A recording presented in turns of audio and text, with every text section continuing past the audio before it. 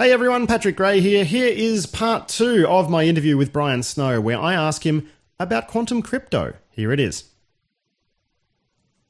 Let's take a look now at quantum cryptography, because this has been or quantum computing, I should say, and its implications for cryptography, because this has been something of great concern to you.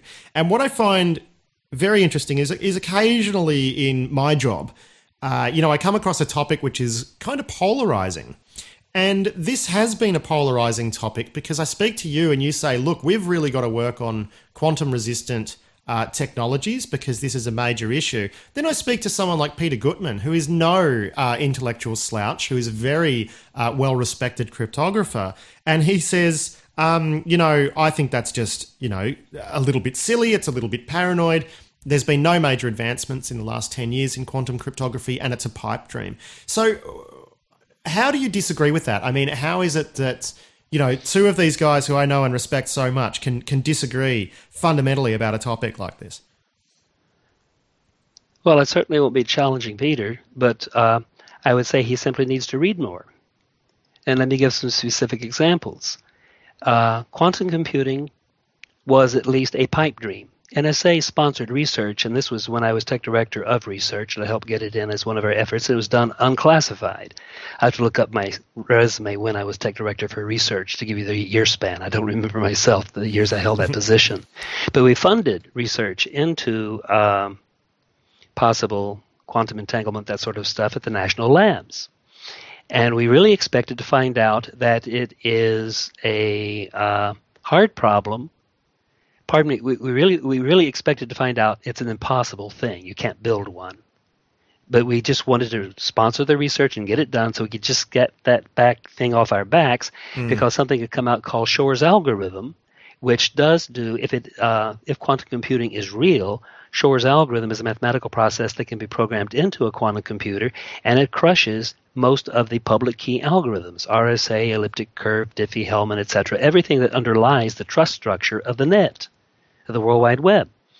So we had to find out, is it real or not? Well, our final determination at the end of that research cycle, and we spent a few $1 million on it, was that it is not necessarily an impossible problem. It's merely very difficult. And this was a long time back. And so I was aware of that, and I kept track of it just because I helped sponsor it while it was an agency task ongoing. And it really intrigued me talking with the guys who got into it deep. And I had enough math, I could follow them and go into the stuff with it as well. And it is intriguing to think of that being able to be done. And I'd like to ask Gutmann, if he would, just to go and read the New York Times on June 23rd, 2014, just recent, a week plus a little bit back. There's a nice article that Microsoft makes a bet on quantum computing its next breakthrough. And that's the headline, but it's not all about Microsoft. This article talks about current progress in quantum computing. And it's by John Markoff, and he's a good writer on technical stuff. And the key, I'm not going to go through all the details. I've talked with you before a little bit about quantum computing, but this is a lovely article that lays out many things I think are very key to understanding. One thing about quantum computing, if they do come to exist, the small-scale limited entanglements they've always realized that error correction is going to be a hell of a problem. Because on larger and larger data fields, it gets sloppier and sloppier, and you have to have more and more bits for error correction. And that's been sort of background felt, that's going to be a problem with quantum computing. You've got to have a lot of stuff entangled and working, and then it's going to get a little muddy. The particular technology base that Microsoft is funding and chasing in small scale and working with tends to be very clean and does not have propagating error issues. In fact, it even helps tighten things up a little bit. And so it looks much, much cleaner. So it solves one of the major problems of anybody planning to build a quantum computer, and that's simply controlling errors. It doesn't make errors, or not very many. They don't multiply as you scale out, or that's the work so far in their particular technology base. So that's a major hurdle to get past, to make it real in some sense. And there have been entanglements done and measured and stuff, so we know you can get quantum entanglement. So we know the underlying concept of just quantum whatever works. Being able to have data smudged across a bunch of things quivering and listening, and you can I'm clowning with this, but you can snap your fingers and the solution gels. You don't have to go through multiple cycles of multiplying and adding and doing stuff. It's just everything is just sort of quickly says, tell me now, ping, and the answer falls out. So lovely. Long story short, I mean, you seem to believe that the progress being made is substantial. There are four things, all quite different and all reinforcing, saying that quantum computers can come, they can be effective, they may cost less, and they'll be here faster. Okay. The one thing is Microsoft is investing, and D-Wave is a company that's been out, and they're actually building quantum computers. Now, there's still a lot of articles going back and forth of it's not really a quantum computer because it cannot handle some problems, because its architecture is pretty constrained to problems of a certain type. But in that type range, it appears to show quantum behavior. And I think they can show that and prove it. But it's not a general quantum computer that you can put any problem into that you like. Again, this technology base that Microsoft is pursuing is flexible enough to cope over many types of problems. It isn't restricted as much, so it can almost be a, quote, general-purpose quantum computer, not a specialized computer only working certain part of areas. So it has much broader scope and impact. Okay, that's point number 2. Point number 3. Other things are going on in parallel with quantum computing. There's nanotechnology experiments going on of getting down to the atomic level. For instance, memory bits on a hard drive disk used to be just a huge clump of probably hundreds of atoms that would have a magnetic field imposed on them for 1 or a 0 in a spot, and they'd move a little bit and have another clump of several hundred things that were magnetized to hold a bit. And they keep getting smaller and smaller how many atoms they actually need to have clustered to hold a bit in just normal technology. But now with nanotechnology coming along and these nanomachines, they're getting down to where they can hold, and this is oversimplified a little bit, but they can have 3 atoms in a cluster. And that even gives you error correction because you're going to put the same pattern. You go, all 3 of you together stand for a bit, and you're going to all be 1s, you're all going to be 0s. If you happen, when you get back to read them again, if 1's off, majority rules, you take the other 2, and you're quite likely still okay. So it is error robust as well, if you can get down to that size in this new technology with the quantum stuff they're doing. The smaller you can get the quantum item that you're having to keep in a state, and the closer you can get them together for entanglement purposes, the better off you are. And if you can get down to just 3 atoms holding a bit in memory and without messing up the others with them other than the entanglement state that you need, but you're not actually letting them bleed over just to charge and, cause errors. But this tends to correct errors, and it can be made reduced if you combine it with nanotechnology. Because nanotechnology, they're building machines now that can build devices 1 atom at a time. You're no longer plunking things out. You can just arrange your atoms, and they don't all have to be the same type of atom that you're lining up. You can get very complex carbon structures with little tiny iron pill in the middle and other sorts of things. You can have very complex architectures developed with these nanofactories.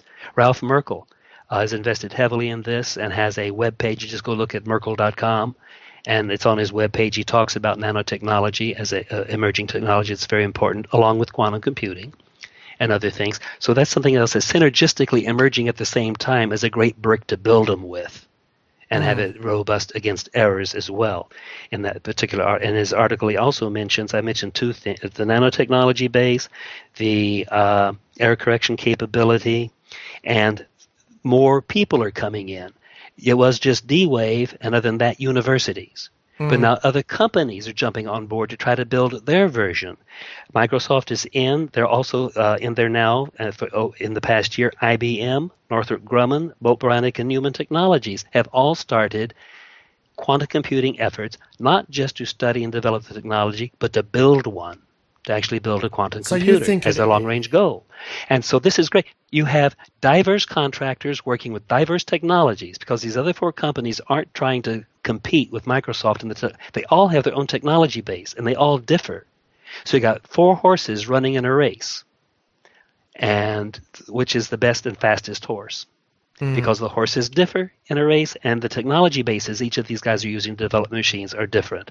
So the fact that there are 4 and not just 1 or 0, because quantum computing, when agencies started finding it, was nothing but research papers out of universities doing mathematics.